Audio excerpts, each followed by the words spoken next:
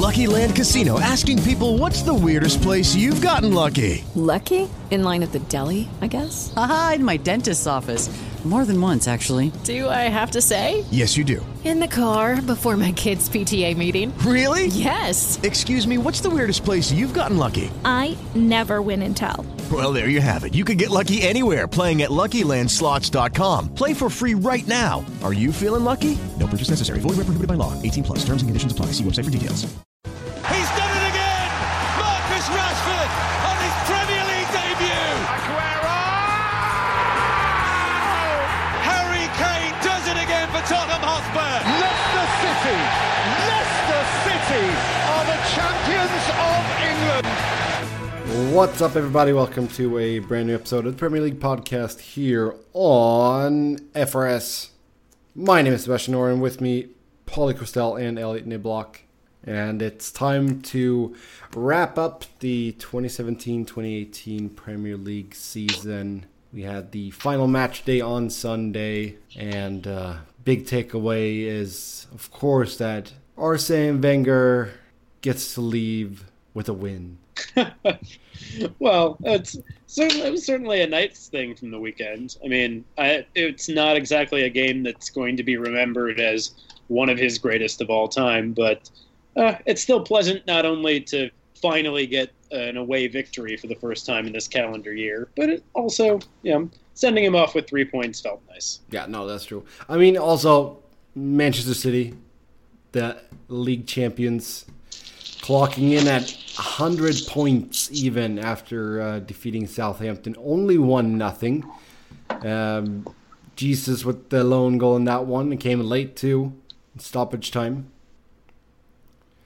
But they managed to grab 100 points. And Pauly, is this the best team in the Premier League era, or best team ever, as you jotted down here in a little rundown? They're the best Premier League team ever. Probably. That's where the debate. That's where the debate's going to go. The debate's going to go is, are you the best team? Are you the best Premier League team because you got 100 points, or is Arsenal the best one because they never lost a game? I would tend to say, while not losing a game is very impressive. City did more, like they won more games. They did more in those games. You know, how many games where Arsenal just scrapped out a draw or had a draw and didn't do enough to win versus how many games where City, did enough to win? I don't know. I mean, I think that in terms of the raw quality of the squad and the consistency of how high their ceiling was, which is like hitting teams for 4, hitting teams for 5 week after week. Yeah, you have to give City credit for that. But I think there's also something to be said for the ability of a team, like not just like a squad, right? Like a team mentality to grind out results, even if they aren't beautiful. And I think that, overall, in terms of what wins championships, even if the former of high-flying goal scoring is more fun to watch and maybe more, initially exciting, I think the latter is more impressive because it's more important in how to win a championship. Yeah, but what you just said was a team that's ultimately what it comes down to right now is City are a much better team than everybody else. And that's why they just destroyed everybody. So what comes down to it is the competitive balance when Arsenal did what they did, it was greater. First of all, and Arsenal weren't that much better than everybody else, which means pretty much everybody walked in to Highbury or wherever, or welcomed Arsenal into their home, and you had a chance for the result to go either way. And Arsenal were so good they made sure that one of those results, a result could have been a win, a draw, or a loss. And Arsenal, every single week, made sure that the result was only one of 2 outcomes, as opposed to City, who are just so much better than everybody else that it was just they were hitting 3-4 against everybody. It was so much better. So yes, it's probably a bigger accomplishment that they grinded out all those wins. I don't know if that makes them a better team than City. I think that's a really important distinction, and I agree with you entirely there, right? That the accomplishment of finishing a 38-game Premier League season undefeated is a more remarkable accomplishment. But the thing is that not only, to your point, Pauly, about the fact that City are consistently beating their opponents by a huge margin and showing the gulf in class, but in addition to that gulf in class between City and the rest of the pack, I also think that the overall quality within the Premier League now versus the Invincibles, 14 years ago, it's way, way better on the whole. It's more competitive in general. And so not only the gulf in class that they showed, but also the different era, now a decade and a half hence from the Invincibles season shows that, this is arguably, and I think probably, the greatest Premiership team of all time. The quality thing, and we'll touch on this later when we talk about the league as a whole and the relegation thing. The quality thing, I think, is a different story now than it is then, in a different way. The difference now being is the thing that I would say is whether they are the best Premier League team to ever play, even though they did lose a couple of games. There were 114 points up for grabs, and they got 100 of them, which is just simply incredible. Like, what the hell? But I don't think they're the best team in the Premier League era, ever. And I think that distinction goes, I think they, if they were that good, they should have been able, and I hold this against Arsenal also, and my biggest knock on Arsenal is that they won nothing. Like, that team had so many good players, and they only won the league, and then they won the FA Cup the following season on penalties, and then they went into oblivion, and they got to sit, and they had to get rid of everybody and whatnot. But this City team, all they did was they won the league in great fashion, and they won the League Cup, but that wasn't the same players. But I feel like now you're kind of mixing the distinction that you and I were working towards earlier between the quality of the team and then the how remarkable their accomplishments are, right? Well, I'm making a distinction here between playing in being the best Premier League team, which they were. So if you are only playing in the Premier League and that's all you have to worry about, no one's better than City. But were they the best team to have ever played, in the Premier League era when you encompass everything? And I don't think they were, because I think it's more impressive when you do win multiple things at once. Yeah. Well, I don't know. What do you think, Seb? Well, it's hard too, because I feel like being a part and watching all those games where Arsenal went undefeated and being a lot younger, I was much more mesmerized and impressed by that than what I am of today's City. I feel like we still had some, even though the league had gotten really big and the money started coming in, I personally feel like there was more charm back then, even back then, than there was a lot more charm back then. And I mean, it's a lot more. When City, comes in and they pump in all this oil money, and so I mean, I would personally, I feel like what Arsenal did it's cooler in my book. Yeah, but more impressive. But yeah, I mean, you can't you can't talk away 100 points. 100 points, it's amazing. I think in terms of teams that played in the Premier League era, it's not the best team ever, because again, if you look, and I understand that everybody will point at me and say I'm biased, and I understand that I probably am. Hey, I'll back you up. But when you look at those United teams that won multiple trophies, they not only did they win multiple trophies, not only did the 99 team win the league and the FA Cup and the Champions League, and not only did the 2008 team win the league and the Champions League double, neither of those teams won the league until the final day of the season. So yes, while they didn't get as many points and they lost games, when push came to shove, every single day they had to bring it. And that 99 team, because of the way the schedule was, they played the league on Sunday, the final game of the league on Sunday, where they had to win in order to win the title, because they won the title by a point. They had to win in order to win it. Then on Wednesday, they went to Barcelona and played in the Champions League final. And then on Saturday, they were back in England to play in the FA Cup final. So they essentially had 3 cup finals in 6 days. Yep. And they won 3 trophies. And then the 2008 team, they had the final on Sunday, and then I think they had a week off or something before the Champions League final. But they didn't win that trophy until the final day of the season. So they, at no point were they ever able to switch off versus City, who won the league. They won the League Cup, but they used their reserves for that. And then when it came time to, maybe if what I'm saying is if their focus was on let's get 100 points, that distracted them from somewhere else, and they slipped up and lost that somewhere else. Mm-hmm. Well, and I think beyond that, I mean, also I agree with you, right, in terms of that point, especially about 3 essentially cup finals in 6 days. But beyond that, my biggest question. All right, I'm going to make one caveat to their accomplishment, but then have a question after that. And the first is that they've spent like $1.12 billion since the 2007-2008 season. And by comparison, the entirety of Arsene Wenger's reign, 22 years, Arsenal have spent $200 million on transfers. But like, part of that is there's inflated transfer. Yes, no, absolutely. Now, I definitely agree with you. City, $1 billion in the last decade. Even if you compare them side by side, like who did Arsenal sign? Like Bergkamp, Henry, Pires, Vieira. Yeah.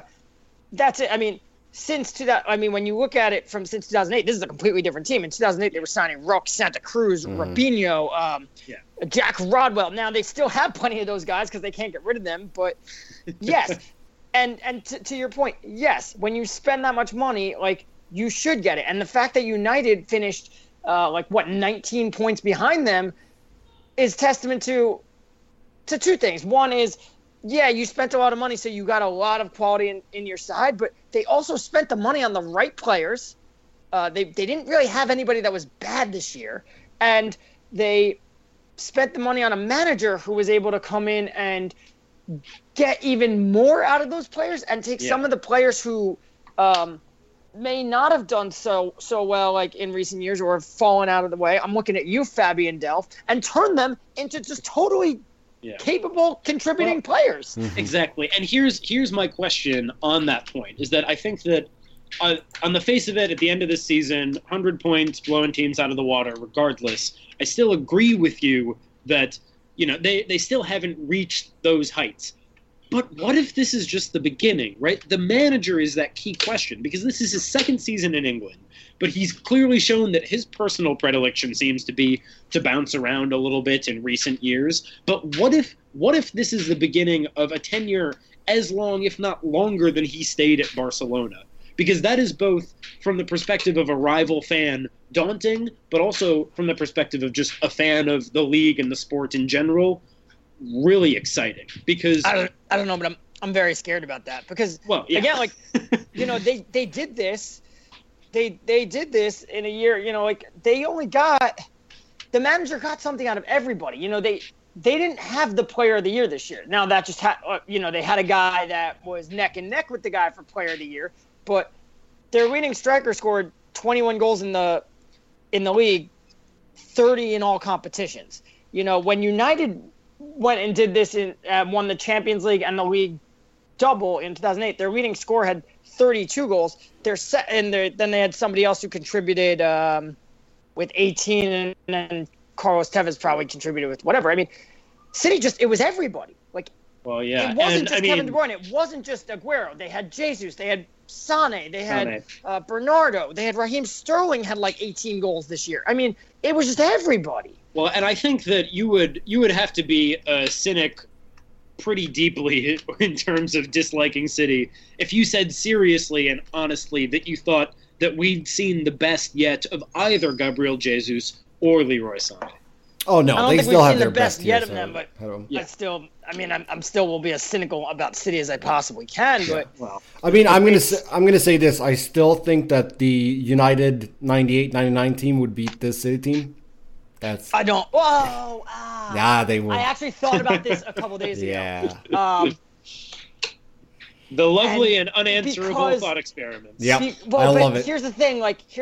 That United team would rough them the hell up. Yes. They would go. I don't know if that team would versus like the one that stopped the Arsenal winning streak. where, like when with the Invincibles and when they had Rooney and they had Ronaldo. Young Rooney and Ronaldo, who neither of them were even close to the top to their best yet, but they still had Roy Keane. They had a much older Scholes and Giggs and Neville and that team and Rio Ferdinand. That team would physically F up Man City. Yep. I mean, one challenge into Kevin De Bruyne, and who knows what he's doing. Although, let's be honest, like Dele Alli took a dirty challenge into Kevin De Bruyne this year, and De Bruyne literally responded by getting up, picking up the ball, and just taking it through Tottenham and scoring a goal. Yeah, that's true. Okay, let's take a break. When we come back, we'll take a look towards the bottom of the table and talk a little bit about the league as a whole this season. So stick around. Okay, and we're back. We saw West Brom, Stoke, and Swansea fall out of the Premier League here. Swansea finishing 18th, Stoke 19th, and West Brom 20th. Swansea, though, had an abysmal finish to the season and even lost to Stoke on the final day. I told you if there was one team worse than Stoke. Yeah. Here's the thing. The problem with the league this year is they didn't relegate enough teams. Oh, you feel like they could have kicked out more? Southampton doesn't deserve to stay in. I don't know. I mean, they had an abysmal season, but I said this already that I have so much respect for their history and particularly their academy that, but then they fired Claude Puel. Well, yeah, that was a poor choice. Yeah, and that's a major poor choice. But here's the testament to really the league as a whole, and I think it's a problem with the league. When you look around, and we talked about this all year about teams, they fire their managers too quickly. There's two ways to look at it, because a lot of teams fire their managers and then rebound. There's two ways to look at it. One is your players aren't that bad. Looking at you like Crystal Palace and Everton and West Ham, they fired their managers. Did they fire them too quickly? Maybe. Like you could say, okay, we were in danger of being relegated, but at the same time, it's November and there's still a lot of season to play, and these things will tend to sort themselves out. The bad teams will be really bad, and your good players will be good enough. Instead, Everton goes and they hire Big Sam, who guides them to, by the way, 8th place. Yep. Yeah. I mean, that ain't bad. Top half of the table. Yeah, and it's literally one spot below where they were last year. So that's where he guides them to, because, well, their players are good enough. But, and then West Ham, they go to safety, but now they're not bringing. So Crystal Palace and Big Sam, we know who he is. He's a guy, he specializes in don't get relegated. We said it at the time. Big Sam will not, as soon as he got hired, we said he will not be back at Everton next year. He got that 2-year deal because of the fact that they had to buy out, like the fact that he wasn't getting his Crystal Palace money anymore. We knew he wasn't going to be back next year, but that's what you get when you sign up for Big he's Sam. a parachute. He's a parachute. He keeps you from falling, but he doesn't take you anywhere. West Ham signs David Moyes, who I would not sign if I was just going to be like, hey, David, save us from relegation, and then goodbye. But that's exactly what they did. They've now moved on from David Moyes, which doesn't make any sense to me. Crystal Palace signed Roy Hodgson, who is a good fit for them, and boom, he turned them around, and he proved that, and he ain't going anywhere, and they will be good next year. They're probably going to lose Wilfred Zaha, and that's going to be a big loss. And they're gonna I really hope that Fulham get promoted in a couple of weeks, because I would love to see what. No. What? Aston Villa. You want Aston Villa? Oh. Seb, get out of here. Come on. Yeah. Bring me John Terry back. Oh, Come on. Bring me Craven Cottage back. Nice. No, bring me Villa John Park. Terry crying at Wembley again. That's Come on, what we want. need one Birmingham team in the top flight. Come on. No, we don't. We need Craven Cottage, the best stadium in London. We need that. And I want to see Roy Hodgson in charge of Crystal Palace going back to Craven Cottage, and I guarantee you that he gets a standing ovation from the fans. And as he should, and as he would. Yeah. Yeah. I mean, we'll just mention that real quick. Fulham defeated Derby 2-1 on aggregate in the one playoff semifinal, and then Aston Villa got a 1-0 over Middlesbrough in the other one. Also, I happened to be on like Fulham's Wikipedia page yesterday, and like they posted the team that the fans voted on, their best team, like their best 11 of Premier League players. Holy hell, they had good guys. They had like really good players at certain points in their history. Read me that 11, please. Give me 1 second. I mean, the goalkeeper was Edwin van der Sar. Yeah. Oh yeah, they had van der Sar. Oh yeah. Yeah, like so the goalkeeper was Edwin van der Sar. Wait, was that before or after his Juventus stint? I'm not sure. I can only look at one thing at a time. Okay. Goalkeeper was Edwin van der Sar. We had Finnan, Hughes, Brede Hangeland, and Breivik as the defenders. Mm-hmm. Oh, yeah, I remember Hangeland. Midfielders was Quint Dempsey, Danny Murphy, Moussa Dembele, Umba Morte, the Portuguese guy. Yeah, and the strikers were Brian McBride and Louis Saha. That's a pretty freaking good team. Yep. They had Saha? Yeah, oh, yeah. Saha. United signed Saha from Fulham. Huh.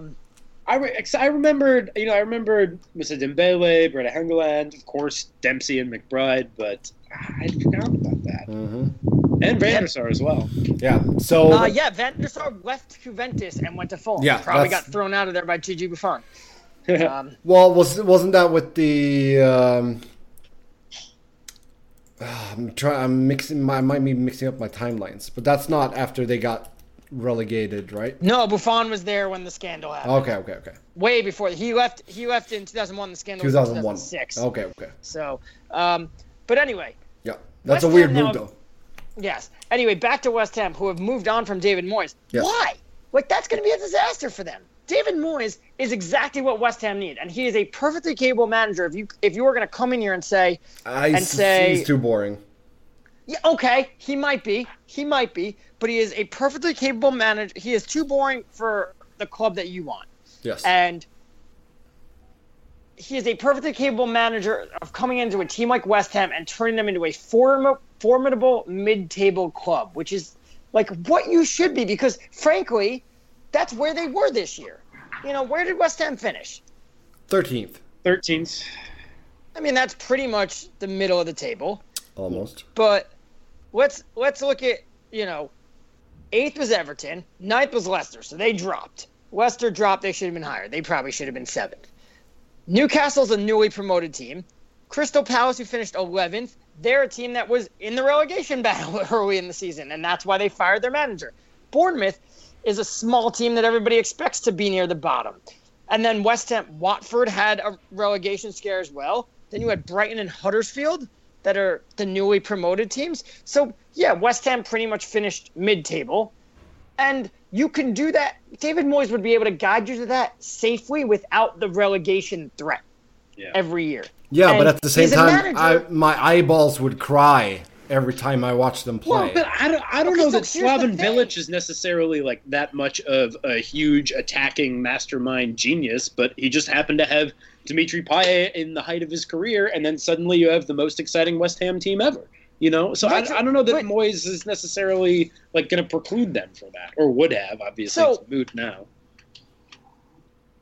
Seb, that's exactly the point that I wanted to make when I was alluding to the difference in quality between what City had to deal with this year and what Arsenal used to have to deal with. The amount of money that is in the Premier League now makes it so that teams can afford to go out and buy quality. But when you buy quality, everything has to go right, and things have to, and you have to do things. And if you buy quality and you open yourselves up, like what Stoke found out, like when we open ourselves up, hey, we better be able to play well and be the better team and be able to defend. Otherwise, the ball's eventually going to come back this way, and it's going to be bad. Yeah. And what teams have done, really, because of the fact that the financial stipulations of staying in the Premier League is so big that they've all gone ultra defensive. They are all Jose Mourinhoing this. Everton just finished 8th with first of all, they finished 8th with a minus 14 goal differential. Everybody outside the top 6 finished with a minus goal differential, which is the first time that's happened in over 100 years. because everybody's back, because everybody, all right, Everton, they want to run Big Sam out of town. Their fans hate him. And they finished 8th. Why? Because he plays boring.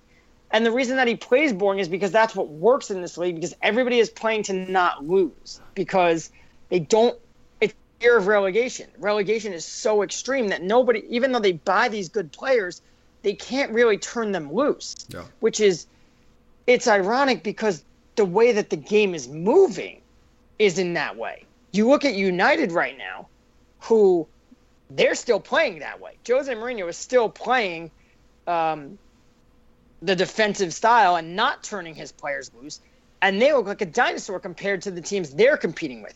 Tottenham attacks. Liverpool are one of the most fun teams to watch. They're in the Champions League final. Real Madrid doesn't play any defense. They're in the Champions League final. Barcelona, they could be exposed defensively. Manchester City, as United proved, if you attack them, they can be exposed defensively. Bayern Munich, they can be exposed defensively. That's the way the game's going. And United are playing like this dinosaur that's sitting back and trying to defend, but so is the rest of the league.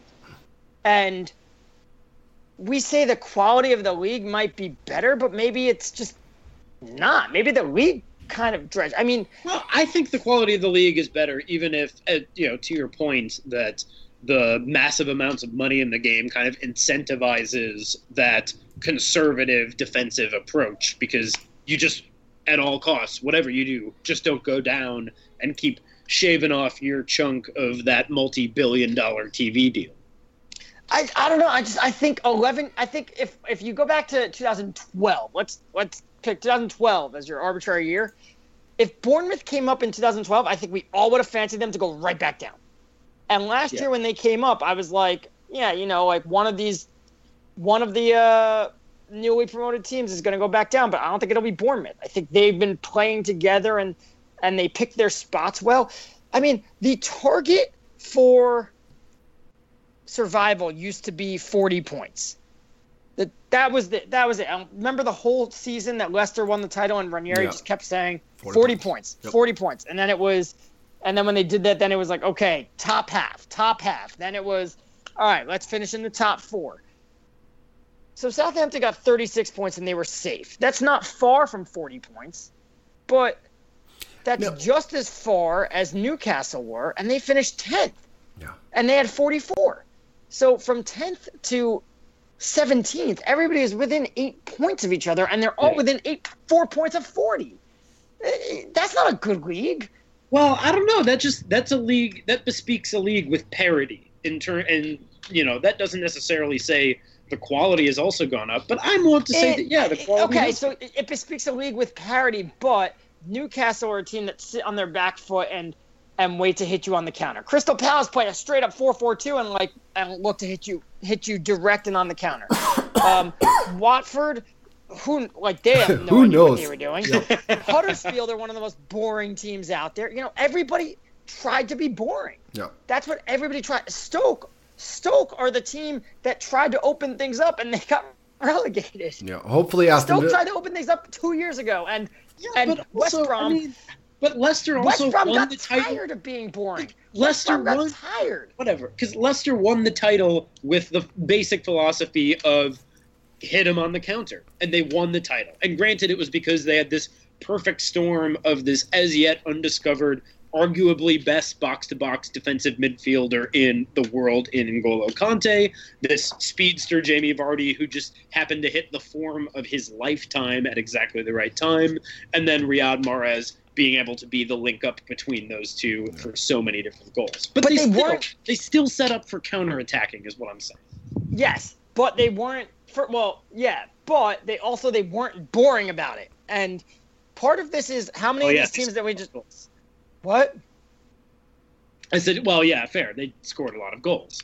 Yeah, they weren't a boring team to watch. They were a fun team to watch. Like Huddersfield is just, even when they're playing well, they're boring as hell. Like Everton are pretty boring. Burnley, who were great, they're boring as hell. West Brom got tired of being boring, so they fired their manager who employs being more boring so they could play a little bit more open and better, and boom, they are finished in last place.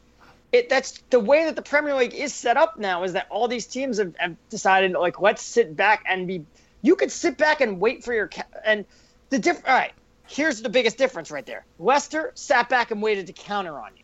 And by the way, they had some pretty good players. Remember, Jamie Vardy is, he hit the form of his life, but he hasn't exactly become bad since then. No. Riyad Mahrez is still really good.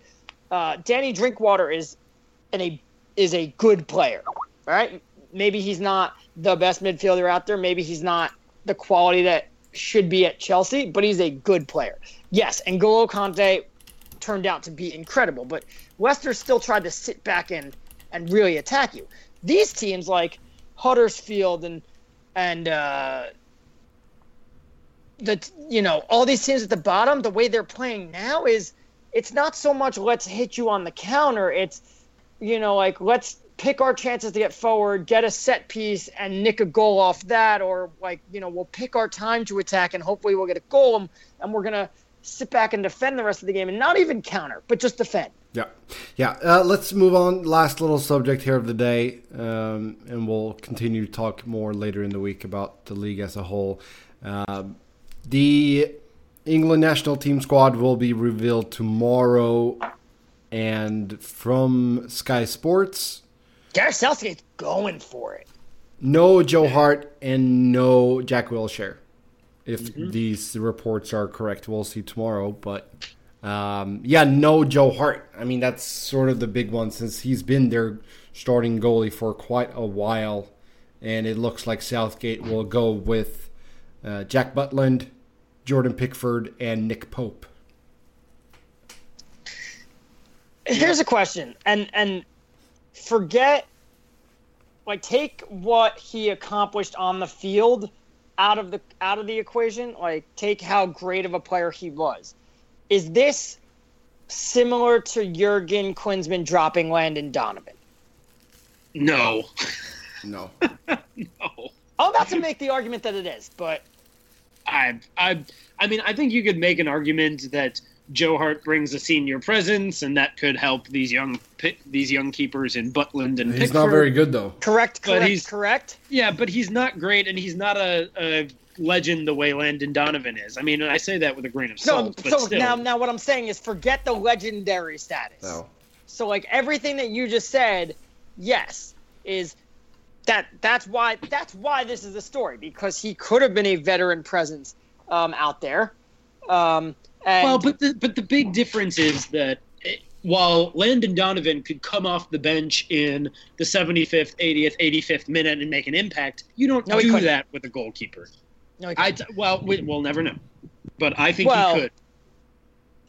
Okay. Well, we'll get to that in a second. But here's the thing is, and here's the reason why Landon Donovan got dropped was, yes, he could be that veteran presence, but not England. The U.S. had other veterans, and Tim Howard was pretty much, now I'm getting confused between position stuff. Donovan got dropped because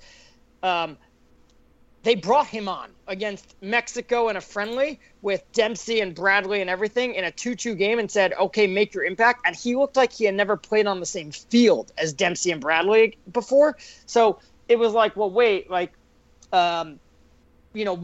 impact are you having? And if you had watched the U.S. for the 2 years prior to that, they were actually better with Graham Zusi on the field than Donovan. And when Donovan got dropped, that allowed Klinsmann to bring Graham Zusi on against Ghana, who took the corner kick that led to John Brooks' goal. If Donovan's on the team, Donovan's going to be the one that gets brought on there. Whole different story. The reason Donovan got dropped was, yes, he could have been a veteran and someone like that, but the media attention would have been so much that, wait, Donovan's here. Why isn't he playing? Why didn't you bring Donovan on? So, yes, it's always good to have a veteran goalie around there, but do you want your veteran goalie to be the guy that's made 100-something caps and is the one that all of a sudden got dropped now to being the third keeper? There's a reason that the U.S. always took a veteran keeper to the World Cup as their number 3 keeper, but there was always it was Marcus Hanneman or Nick Raimondo. It was someone that just happy to didn't be there. Play. Right. Well, not happy to be there, but could be the veteran presence to help the young guys, but like wasn't someone that, you know, they wouldn't take Tim Howard to the World Cup if they weren't going to play Tim Howard. Yeah. Because then all of a sudden the media attention is on, whoa, like, is this guy okay with sitting on the bench and everything? I think at a certain point, the veteran presence, you can get that from other players. You can get that from the coaches. But if you make it someone that has 100-something caps, then that's what the media is going to focus on, and that creates so much more pressure for the team. And if you look at the hints and whatever of what Gareth Southgate is going to do, and if you look at what he did in March, he's about to do something that England has never done. Like, he's really about to change England, and it might work, and it might go up in flames. But if it goes up in flames, it won't go up in flames the same way that it always does. Yeah, well, we'll see. Kudos to him for trying that. I mean, he's taking Fabian Delph and Ashley Young as his left backs because he's planning on playing with a back three. Kyle Walker is going to be one of that three. Like, Kyle Walker's not going to be playing as a wing back. He's going to be playing as the right center back. He's doing something different, and I mean, I was in England in March when they played those friendlies, and the media, it was a weird thing from the media because they were kind of like, well, now's the time where we're supposed to turn on the hype machine and be like, hey, England's going to win the World Cup. But they were also very confused about what was going on. But they were also like, wait, like, we now have a coach who's not coming in with a predetermined style of like, we need to make the team conform to how I typically play. Mm-hmm. And he's a coach that's willing to try new things, and he's willing to try to mold this team into the best way it could be. He's trying to put Raheem Sterling in a situation where he'll be at his best. He's trying to put Harry Kane in a situation where he's going to be at his best. He's trying to put players that are going to work really hard. Like, I mean, in March it was the Ox, but now it'll be Jesse Lingard into a situation where it's, hey, go do Jesse Lingard things, but also I need someone that's going to run hard and do the dirty work, and that's you. And I don't really think that Jack Wilshere fits into that. Maybe not. I mean, we'll see. There's a lot of good stuff, and World Cup less than a month away, so we'll definitely keep talking about that as the squads come out. We're going to wrap things up here. As always, you can talk to us on Twitter. I'm Seb Noren, Pauly's P. Kwestel, and Elliott is Keats was better. Until next time, have a good one. Bye-bye.